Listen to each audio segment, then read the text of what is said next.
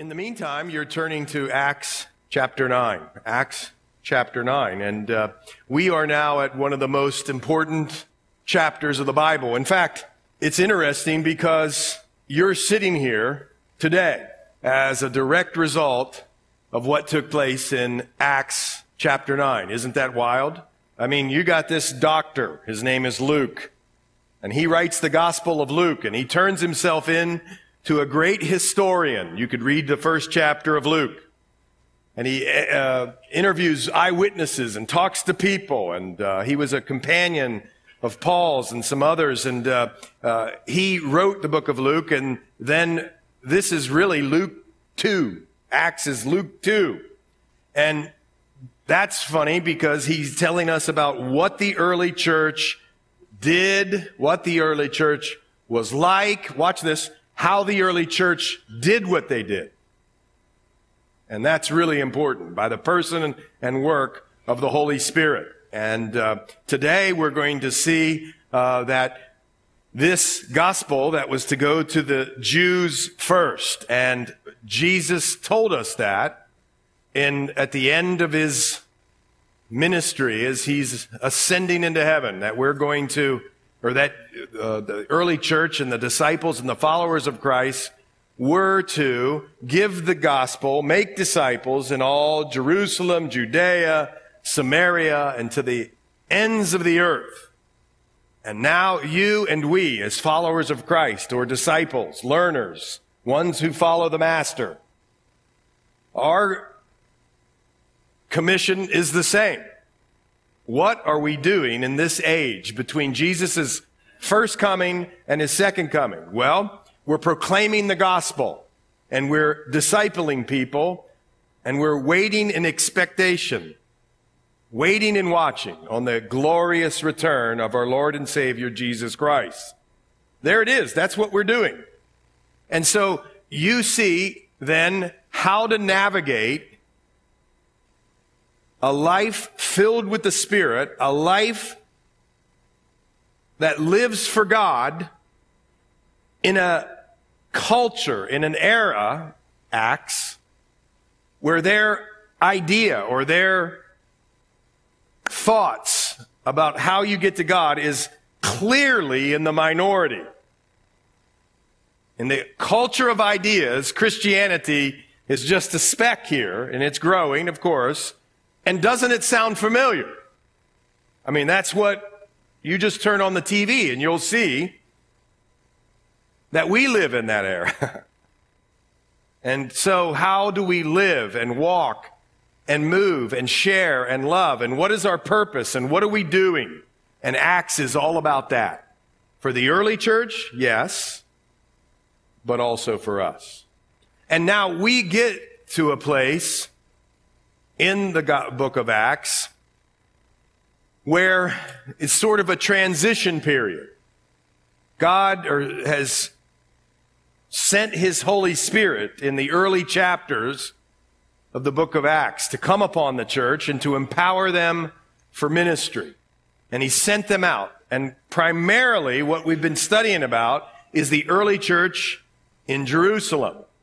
The early church in Jerusalem. And in chapter 7, verses 51 through 53, we see that the national leaders and Israel, in a sense, rejects the Holy Spirit. And so we go through the life of this man named Stephen next. He was an early church deacon, so to speak, an overseer, one who ministered to the Hellenistic widows who some said were being slighted in the daily distribution of food. He was one of those, and he branched out as he served and loved. God gave him a large ministry, and he went to preach and to teach, even in front of the important people of Israel, and he was killed for that, and he was the first martyr of the church. And last week, at the end of that chapter, we saw that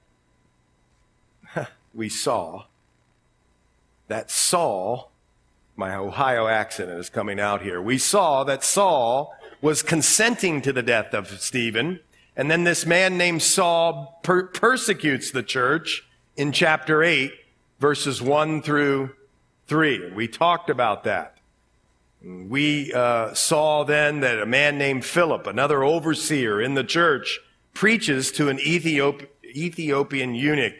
And we get to the end of that and we see what's happening as the Lord is starting to enlarge and send out the apostles and the followers of Christ to different areas. And I know I've been summarizing, but I want us all to remember that the Bible tells us because of this persecution that this man named Saul and others was instituting upon the church, the people were scattered.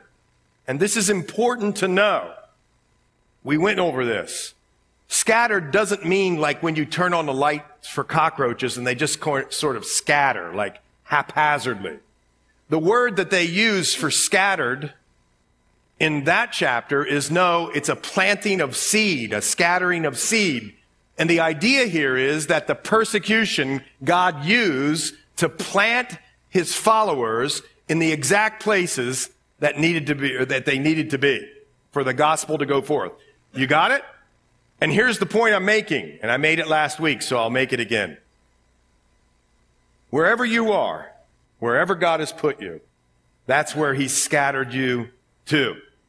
I get it. Sometimes our bosses aren't that nice, or this situation isn't that great, or whatever. But God has purposely placed you there. So for us to whine and complain and cry about where God has put us, be careful. Now, is there anything wrong? Time out. Somebody's going to ask me, I hate my job and I don't want to be there. Well, fix a resume and put it out and see if the Lord moves you on. But if he doesn't, or until he does, bloom where you're planted. Be full of the Holy Spirit. Show Christ to your workers. And off you go. So we get to this place and we've been introduced to this man named Saul. Now, if you're confused, because Saul eventually gets another name, that's okay. Saul eventually becomes a guy named Paul. Paul wrote most of the New Testament. And here we're seeing his story. And remember, he has a fascinating life. He was born in do we have that? Do we have the map? He was born up in Turkey. And he's part of Tarsus. See it up there? And Israel's down here. But he was born in Tarsus, but as a boy, he was sent down to Jerusalem, and he studied under the most famous rabbi that there was. His name was Gamaliel. And some of extra biblical writing said that Gamaliel would bring books upon books to Paul, and he would devour them, and he couldn't keep him in books. This was a smart man who was trained in the law. He was a Hebrew of the Hebrews, the Bible tells us, and the son of a religious sect called the Pharisees. They followed the law to the T and even made man-made traditions about how to follow the law. And he was what they called a son of a Pharisee, a Hebrew of the Hebrews. But what's interesting about Paul, even though he was Jewish, he also was a Roman citizen, Acts 16 tells us. So he was perfectly placed with one foot in the Jewish world and one foot in the Gentile world, non-Jewish world. He was perfectly positioned, no coincidence. And measured by the Old Testament law, he said himself in Philippians 3:6 that his life was blameless. He followed the law as hard and as well as anybody could follow the law. And he was one of the most promising young Pharisees in Jerusalem. And he probably, listen to this now, this is important for today's story, don't glaze over. He probably was part of the Sanhedrin. Who are the Sanhedrin? It was a 70-person plus one, because the high priest was on the council. He was part of the Sanhedrin. He was, if that's true, think about it. He was part of the ruling council. The chapter we're about ready to read is somewhere between a year to 2 years after Jesus rose again. But who was Jesus tried before on the night in which he was betrayed, and then he was put on the cross. He was tried before the Sanhedrin, folks. And that's an interesting thing. If he was part of the Sanhedrin and Jesus was tried before the Sanhedrin, who would have been in attendance? Wow. So he had heard things, and he had seen and watched as people came into the ruling council, some of these early followers of Christ, and gave the gospel. Are you catching it? So he would have heard these things on several occasions. And as you know, later in his writings, he talks about as he was watching Stephen's head get bashed in with stones. He consented to it, and he watched it, and it never left him. After he's converted, he writes about it, and he knows what kind of a man he was without Christ. So that's who we're dealing with when we get to chapter 9. It says, then Saul, I'm thinking hockey. Jordan Stahl. Oh, wow. How he'd he make it into a sermon. But anyway, then Saul, still breathing threats and murder against the disciples of the Lord, went to the high priest and asked letters from him to the synagogues of Damascus. So here you have it. Saul. We've told you who Saul is. Everybody with me. You know who Saul is. Something's about ready to happen. And he had been wreaking havoc upon the church in the last chapter. Now watch. That was this use of the Greek language that signifies or talks about a wild animal being wounded, wreaking havoc. And he's still breathing out threats like an animal. That's what, listen, time out. That's what external religion can do for people. Looking just so pretty on the outside, dead and rotting on the inside. And people come and don't adhere to your traditions or the things that you always and typically do. And people begin to get bitter and hateful. And eventually here, take him down. Well, that's not exactly true because he laid down his life for us. Jesus did. But now we see Saul still breathing threats. And he's breathing actual murder against the disciples. Murder, folks. We've read this so many times, I wonder if it really hits us. Here he is, still breathing threats, still murderous against the disciples of the Lord. So you want to be a follower of the Lord. And here he is, he's breathing that out, and he goes to the high priest. He has access to the high priest, who was Caiaphas at the time. Sound familiar? Because Jesus went before Caiaphas. So what would Paul know about what took place when Jesus was tried, was crucified, and buried? He would know this for sure, that the one called Jesus Christ of Nazareth, now listen to me, was really, truly dead. And that's important for the story. He would know it because he knew about the tomb being sealed and a guard being posted around it and people, the soldier piercing the side of Christ and the blood and the water coming out, signifying this one wasn't in a swoon, or this one, Jesus, wasn't unconscious. He was dead. And Paul knew it.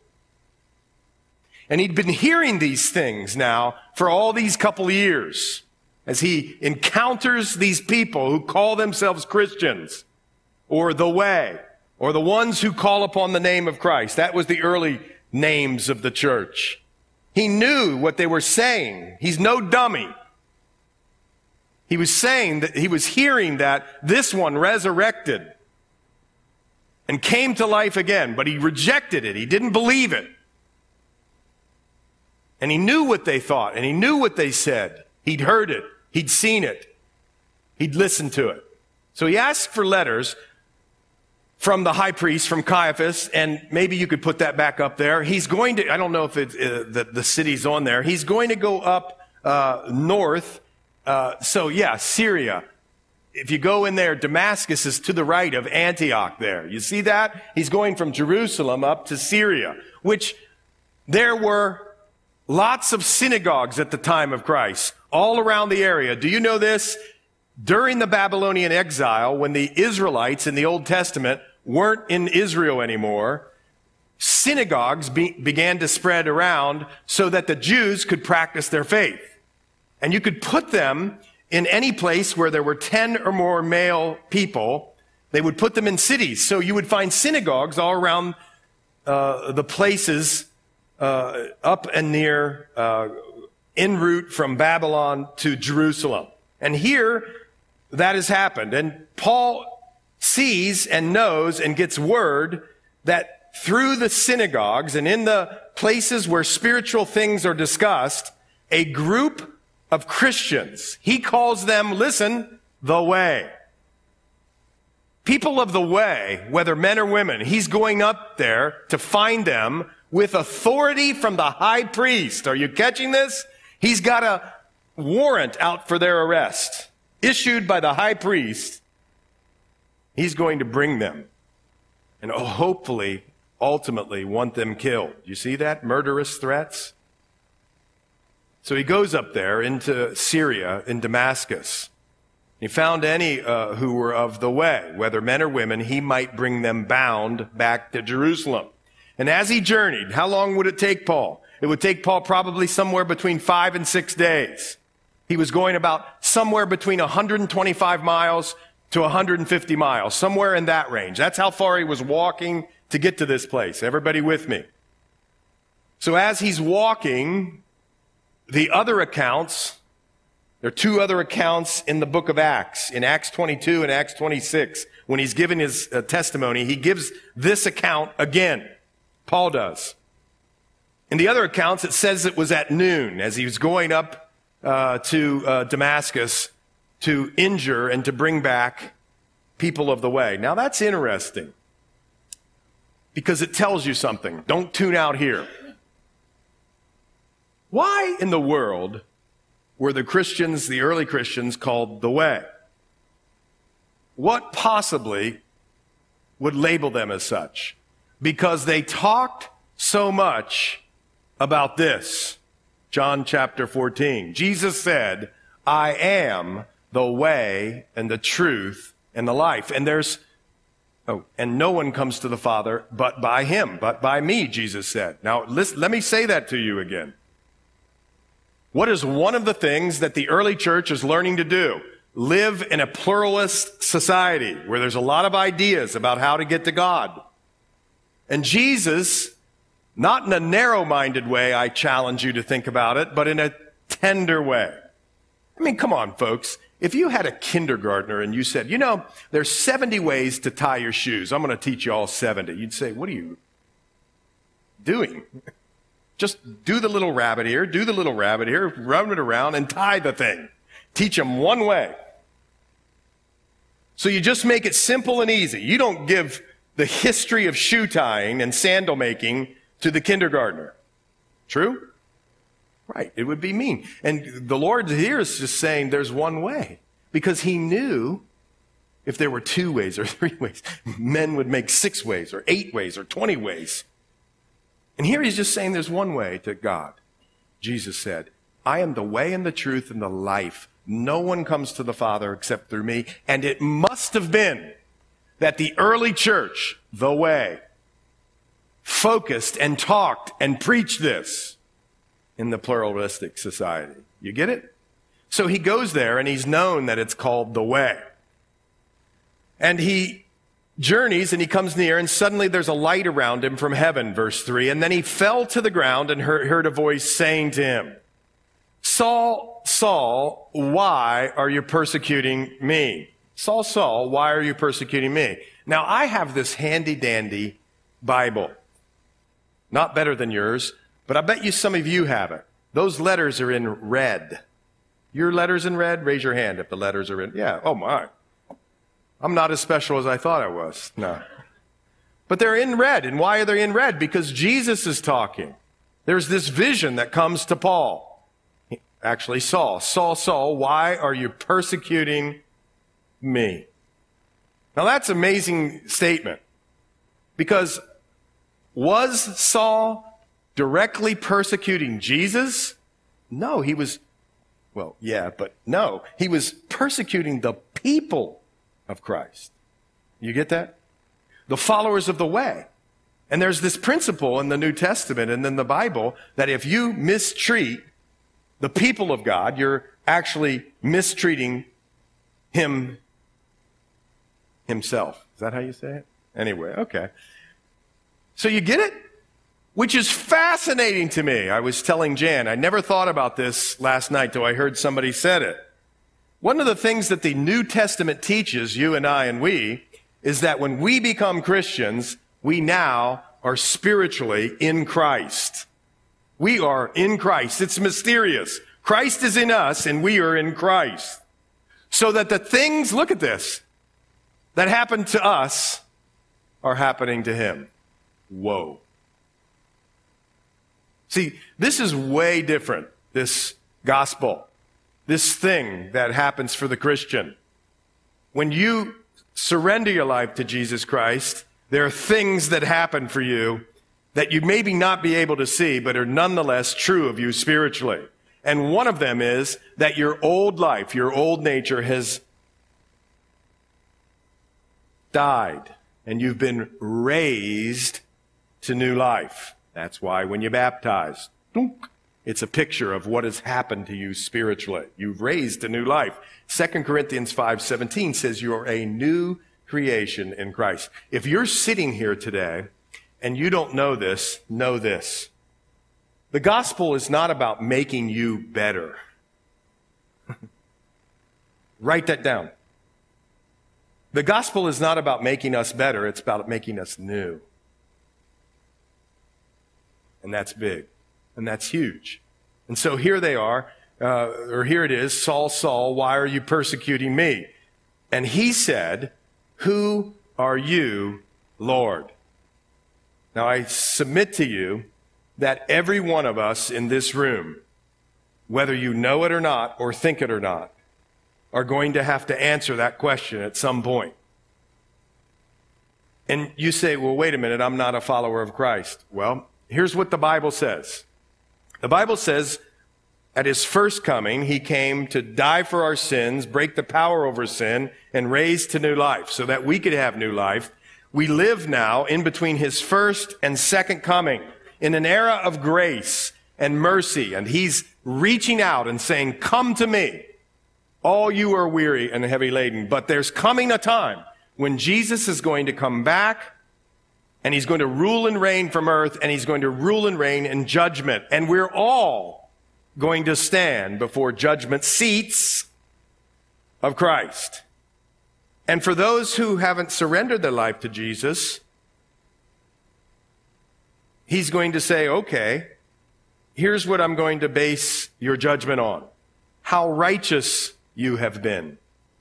And you have to be, how righteous do you have to be? The Bible tells us. Jesus answered it. You have to be as perfect as my Father in heaven is perfect. You say, uh-oh. Don't you say uh-oh? I say uh-oh. And if you've failed in anything, and failed to meet God's standard, the Bible says if you've fallen short of the standard of God, the Bible says the wages for that, for sin, falling short of the glory of God, is death, spiritual death. Oh my.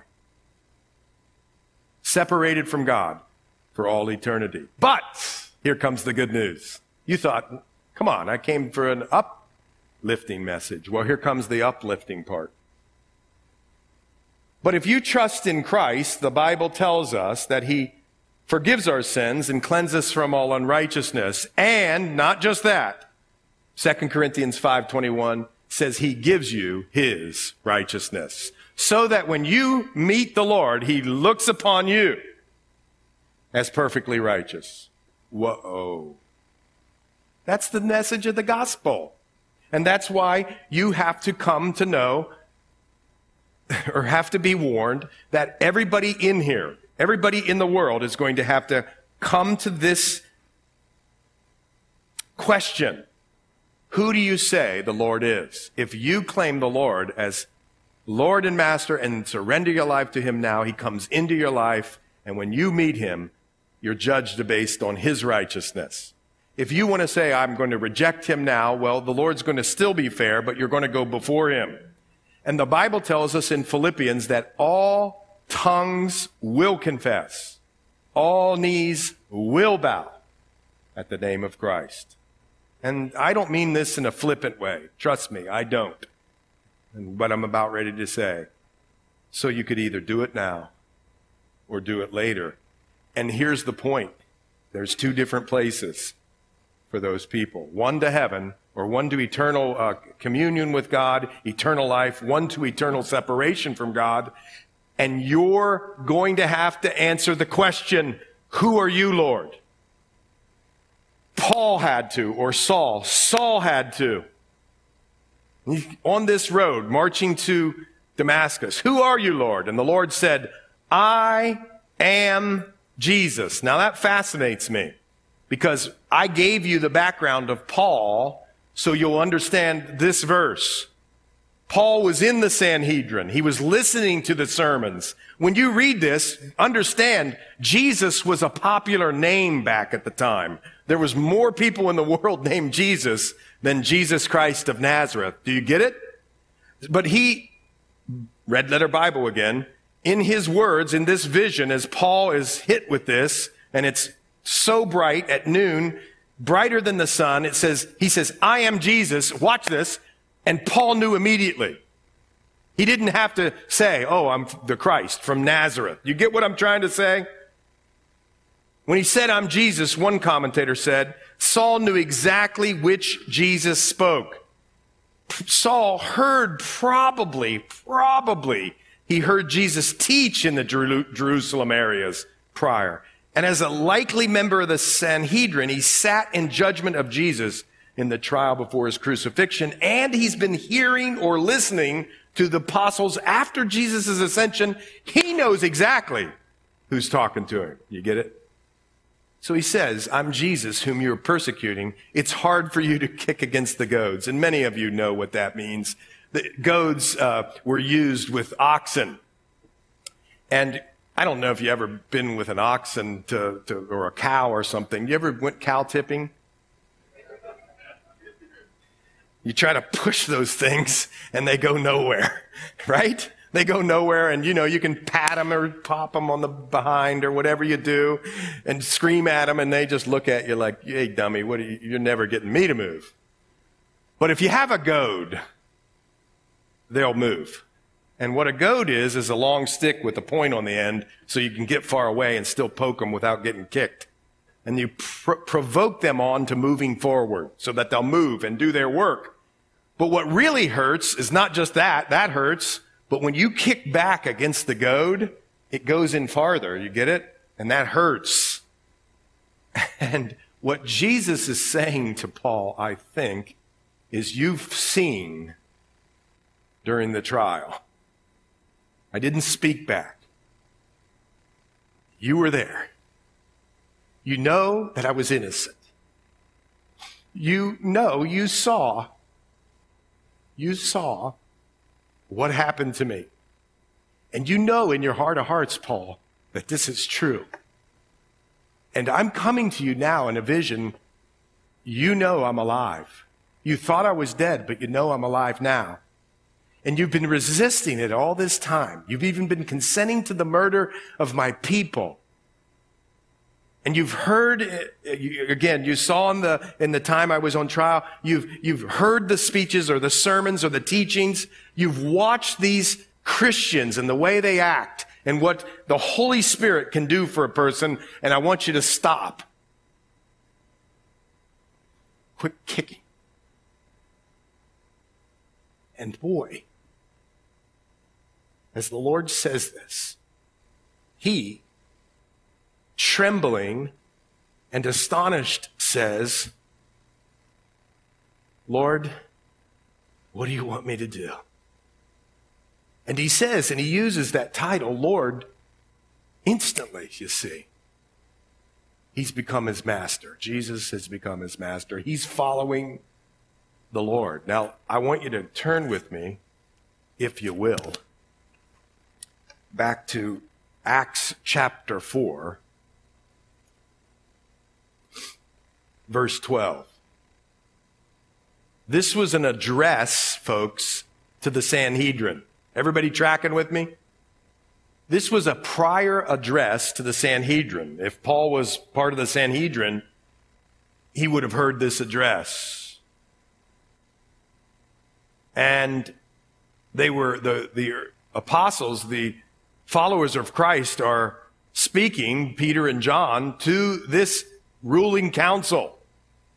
And they say in verse 12 something that you and I like to memorize and repeat. Nor is there salvation in any other than who? Jesus, the Messiah. For there is no other name under heaven given among men by which we must be saved. He'd heard this. And he was kicking against the goads. And why I get emotional about it is because I know maybe there's even people here today who are kicking against the goads. You want to think about some current issue or something about that, but the Lord deep down is saying to you, and maybe even somebody watching, I'm Lord. I'm the Messiah. I'm the predicted one. I'm the one who came to save you from your sins, and you're living your life without me. And he was saying, stop, don't. Stop kicking against the goads and surrender your life. Call upon my name. And instantly, this man, think about who this guy is. This guy is the highest trained person of education you can get. If you're a person of education, you weren't more educated than him. He was in the ruling council, like a Supreme Court justice. I mean, come on. And he was very smart and very articulate. And you know what goes along with all of that. There was probably some good money involved. And instantly, in an instant, when he learned, when he learned that Jesus was alive, it all changed. Everything came out from under. The rug was swept out from under him. And here's the first thing. This is amazing. As we surrender our life to Christ, what is one of the first things that we say? How does our attitude change? It becomes, hey, Lord, or hey, anybody, hey, life, what can you do for me? That's what we think about prior to Christ. What can you do for me? What can anybody do for me? What can happen for me? And even sometimes when we investigate the claims of Christ, what can they do for me? That's not what Paul was about. He was like, instantly, as he learned that Christ was alive, he said, what do you want me to do? I'm here for your service. Isn't that fascinating? What do you want me to do? And the Lord said to him, arise and go into the city, and you'll be told what you must do. You know, one thing, folks, people of faith, God really, most of the time, not all the time, but most of the time, just gives you bit by bit in faith. I mean, he's not going to tell you, I want you to do A, and then you're going to do B, and then you're going to do C, and then you're going to do E, and then you're going to come to the conclusion, and this is what I'm after in your life, and this is how it's going to end up. Don't you sometimes wish that's what he would do? But the Lord doesn't necessarily do that. He just says, take one step of faith at a time. And Paul was happy with that. Just go into the city, and I'll give you more directions. Isn't that great? And why is the Lord doing that? Well, the Lord's doing that so you'll continue to believe, continue to trust, continue to stay with him. Why? Because we're fickle, even in our Christian lives. And the Lord says to him, just go into the city. And the men who journeyed with him stood speechless, hearing a voice, but seeing no one. Okay, time out for a second. I'm going to take a little rabbit trail. He gives this account two more times. I told you this in chapter 22 and chapter 26 as he's giving his testimony and sharing with some rulers or kings. And that tells you something right there. In the Bible, folks, what's the word I want to say, or how do I want to phrase it? They're a very efficient, they use their writing or their, how much they're going to write is very efficient. So for somebody to write something and spell it out 3 times makes it unbelievably important. You get me? And here, he writes it out 3 times. And in Acts 22, Acts 26, he gives some different accounts. And people get all jammed up about this because it says in Acts 22, he didn't hear a voice. Now that's easy. That's no big objection. It happens in my house every day. I'm downstairs in the basement watching basketball, and my wife yells, "Hey, can you..." And I go, "Oh, my wife's talking," but I have no idea what she says. So I just keep watching basketball.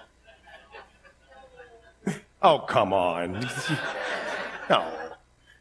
That's no big deal, right?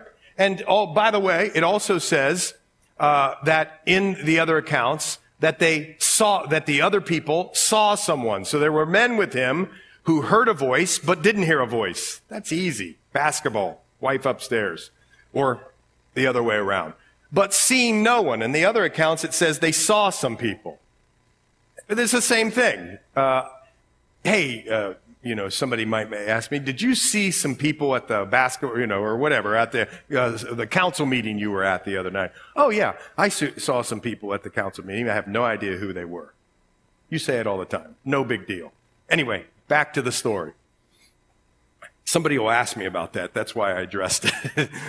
Anyway, Saul arose from the ground, and when his eyes were opened, he saw no one. But they led him by the hand and brought him into Damascus. And he was 3 days without sight, and neither ate nor drank. And there was a certain disciple at Damascus named Ananias. And to him the Lord said in a vision, "Ananias." Now, again, time out. Just hang with me. Can you imagine? I want you to think about this. Being really wealthy. Being on top of the socioeconomic order of the time, especially in and around Jerusalem. Being the one who was commanding people to go into homes and pull people out. You were important, you were rich, you had power, you had influence. Watch this. And within 5 days, 130-mile walk, you can't see, you're on your face trembling, and people are leading you around by the hand. What would you think? You'd think, wow, that's a humbling experience, right? That's a humbling experience. C.S. Lewis said this. I might even have the quote. I'll say it so fast, so you better put it up. C.S. Lewis said this. It's so true.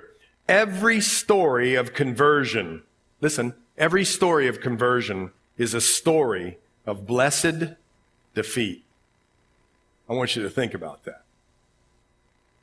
What does the Bible say, or who does the Bible say, to whom does the Bible say God gives grace to? The humble, but he opposes the proud. As one becomes a follower of Jesus Christ, similar to what C.S. Lewis said, something must die. And what is it? It's the self-life. Every story of conversion is a story of blessed defeat. And here he is, 3 days without sight, and he's not eating or drinking.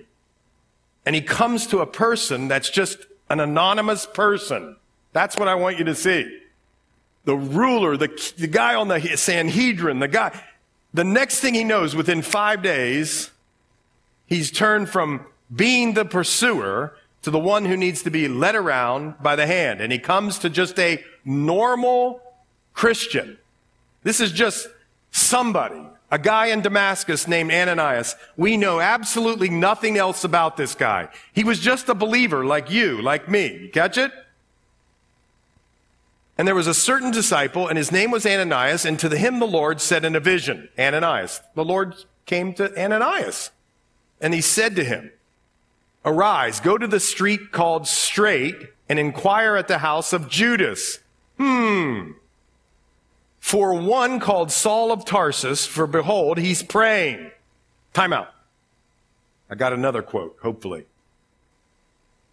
What happens to a person when they become converted and God gives grace to the humble, but opposes the proud? What is one of the things that happens? Oh, yes. We are so technologically savvy. Every converted sinner is a soul revived to prayer. Every saint restored from backsliding is a soul returned to the life and power of prayer. Every congregation enjoying an outpouring of the Spirit is a congregation revived and alive to the prayer meeting. Every converted sinner is a soul revived to prayer. Nobody had to teach him. Listen, nobody had to give him a book, a document, anything. Do you have the next page? Yeah, J.B. Johnston wrote this on his book on the prayer meeting, 1870s. And so what I wanted to tell you is, how did he know to pray? Well, he'd been a Jewish follower of the law, but boy, instantly, watch this, he is a person who's going to be praying. And Ananias is told that, and in a vision, he has seen a man named Ananias coming and putting his hand on him so that he might receive his sight. Just real fascinating. There's a street in Damascus, still called Straight Street, and the Romans had something to do with it. And it's really a fascinating thing. Actually, in another Bible that I have, it's actually Kai's, my son. I sort of stole it off his desk. But anyway, there's a picture of Damascus and the way in which Rome orchestrated a street. Okay? And so you just got to follow me. So when we go to Israel, there are these 10 cities near Israel called the Decapolis. They're Gentile cities that were influenced by Rome, but one of them is inside of Israel proper, and it's called Bet Shan.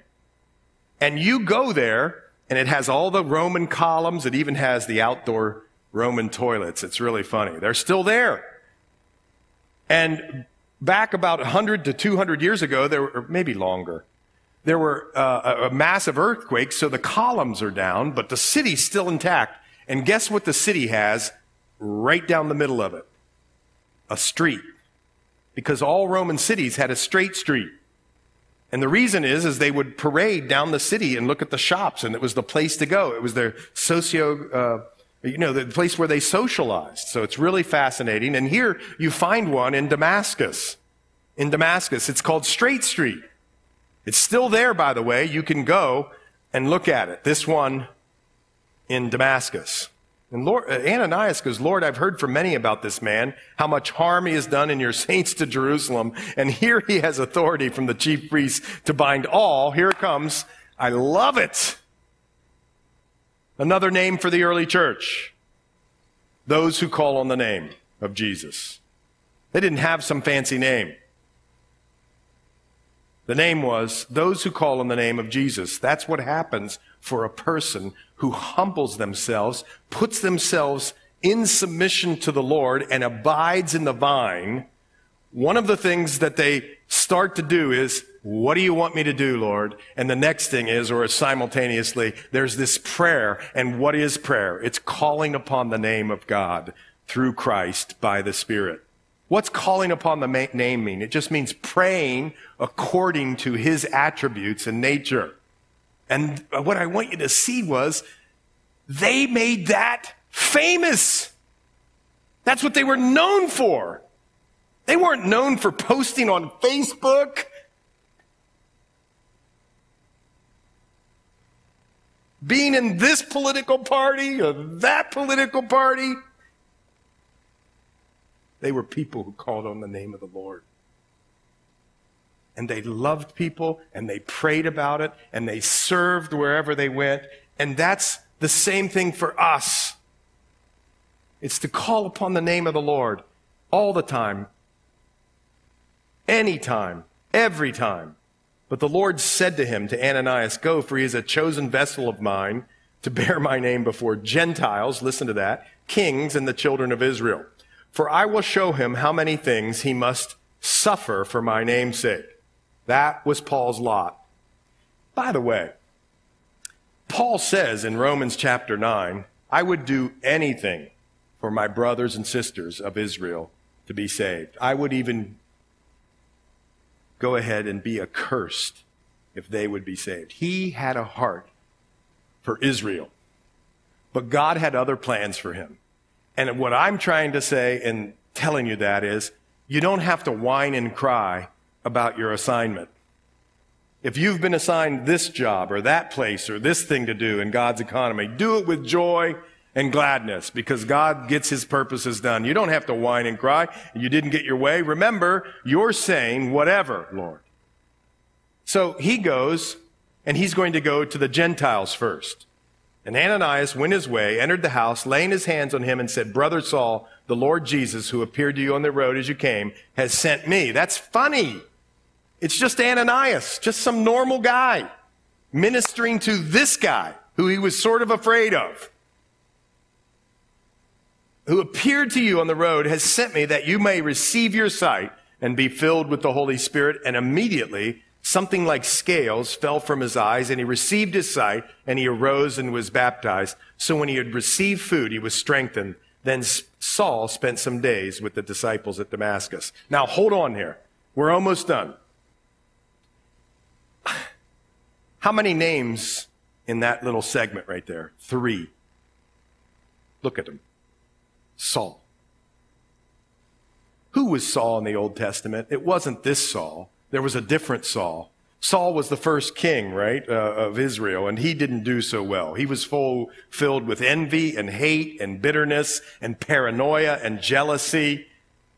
And he sort of started out okay, and he looked great on the outside. He was a very handsome guy, but it didn't end well. And he was very jealous of the next king, David. Remember that? His son-in-law, David, the one who killed Goliath. Remember that? Didn't end so well for Saul. There's another name in here. Judas. Arise and go to the streets called Straight, verse 11, and inquire at the house of Judas. Saul was staying at the house of Judas. Now, this is, of course, not the Judas who betrayed Jesus, yet the name's still there. You understand that? The one who betrayed Jesus, he died. He's dead. But that name's there. Oh, wait a minute. There's one more name. Ananias. It's not the same Ananias that you see earlier on in Acts chapter 5, I believe. There was this guy named Ananias and Sapphira.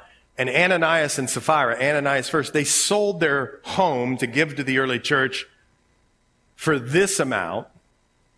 They only gave this amount, a lower amount, but they acted like they gave the full amount. You get what I'm saying? And it was a hypocritical thing to do. And God hates hypocrisy. He wants you to be real with him. And what I'm just suggesting here is, oh, somebody's excited. Somebody yelled outside. What I'm suggesting here is it's no accident that you get these 3 names in a chapter about redemption. Now, of course, these aren't the same people. I'm not suggesting that, but it's used on purpose. I'm convinced.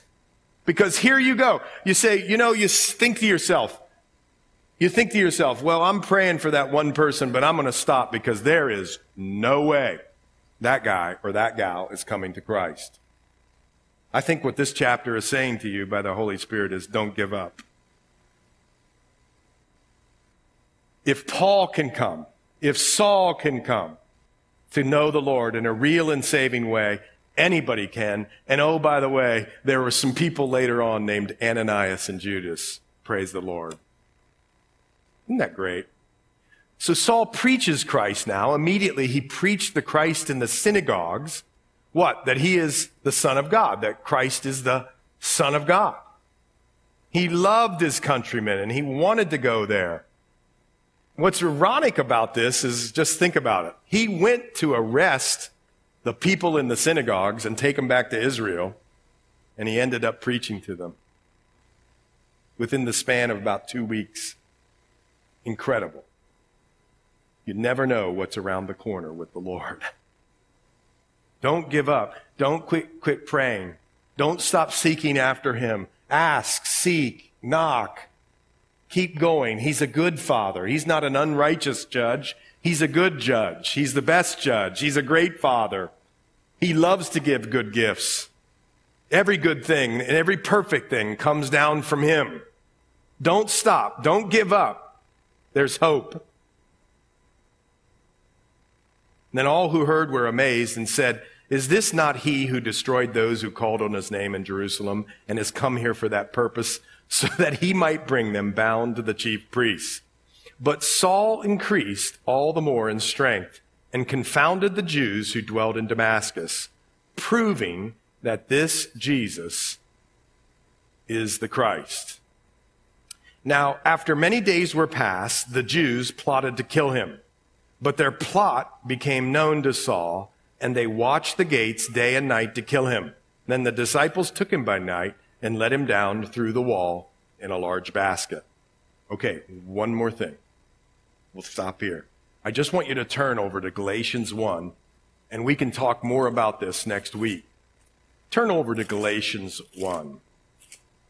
There's this thing that happened to Paul, and scholars disagree about when and how this happened. Or when this happened, I should say. And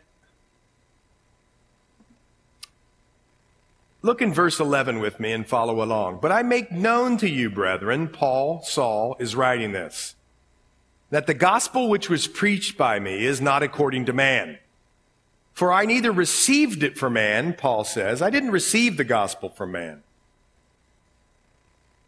Nor was I taught it by man, but it came through the revelation of Jesus Christ. Everybody with me?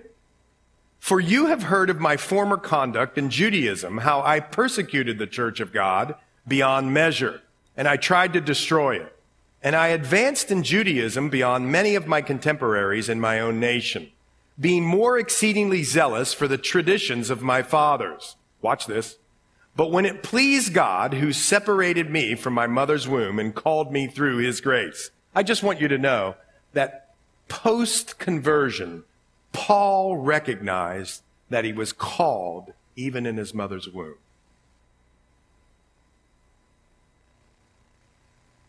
But when it pleased God, who separated me from my mother's womb and called me through his grace to reveal his Son in me, that I might preach him among the Gentiles.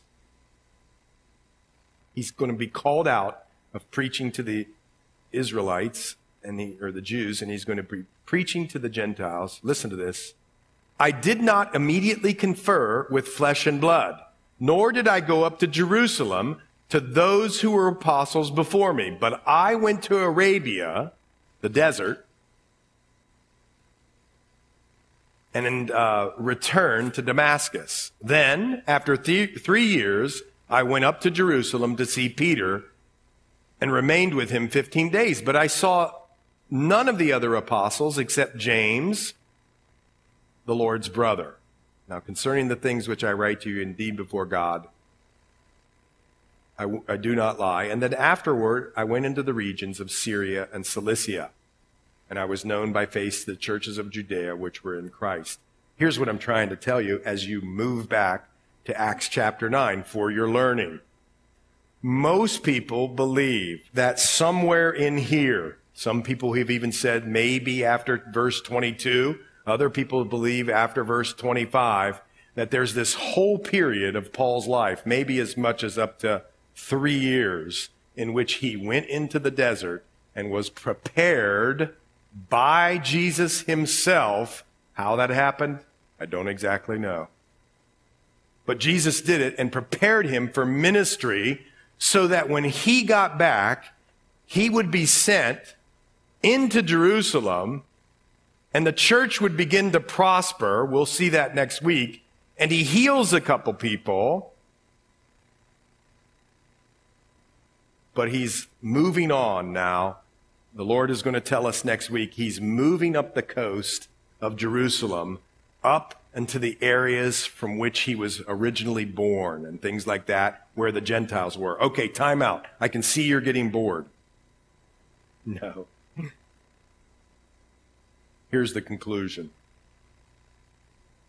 You might be sitting here or listening, and you might say to yourself, well, I don't know. I have my education, I have my business, I have my extracurricular activities, I have my relationships, and I want happiness in life. And the problem is for you, as I've found out, and many who are sitting in here too. The problem is you can't get peace and satisfaction from anything that's not the Lord. Here's why. Because our deepest and greatest need is our forgiveness of our sins, and we don't even know it. And Jesus came to pay for the penalty of sins and to break the power over sin and to defeat death so that we can defeat death for all time, eternal life, and be raised to new life. Us. He was, but he gives it to us. And you say, well, there are a lot of miracles here in the Old Testament, some people say, and I don't see them around. Well, you're missing the greatest miracle of all. It's Saul's conversion itself. A changed heart, a different human being spiritually, you know what I mean? A different person spiritually. And so if that's you, we're going to pray here in a minute, and I just ask that you would pray that the Lord would come into your life. The Bible says in Romans 10, those who believe in their heart, confess with their mouth that Jesus is who he says he is. The Messiah, the one predicted by the Scriptures, then you shall be saved. But maybe you're here and you're just one who's struggling with what we're to do and what we're to be about as Christians. Well, Paul's life sort of tells you that. To leave behind the things of the world. And as you come in and surrender your life to Christ, you just show up and say, what do you have for me, Lord? And if he doesn't give you the specific thing to do, he always gives you the general. You always, if you don't exactly specifically know to do, just do the general revelation of what God is calling you to do. Love people. Forgive people. Don't hold grudges. Encourage people. Share the gospel. Be a disciple maker. Boom. Praise him at all times. And maybe you haven't been doing that. Maybe you've been so filled up with work and gossip and raising your kids or whatever, and we've all been there, thinking, priorities wrong, whatever it is. Maybe just ask the Lord again, what is it you want me to do?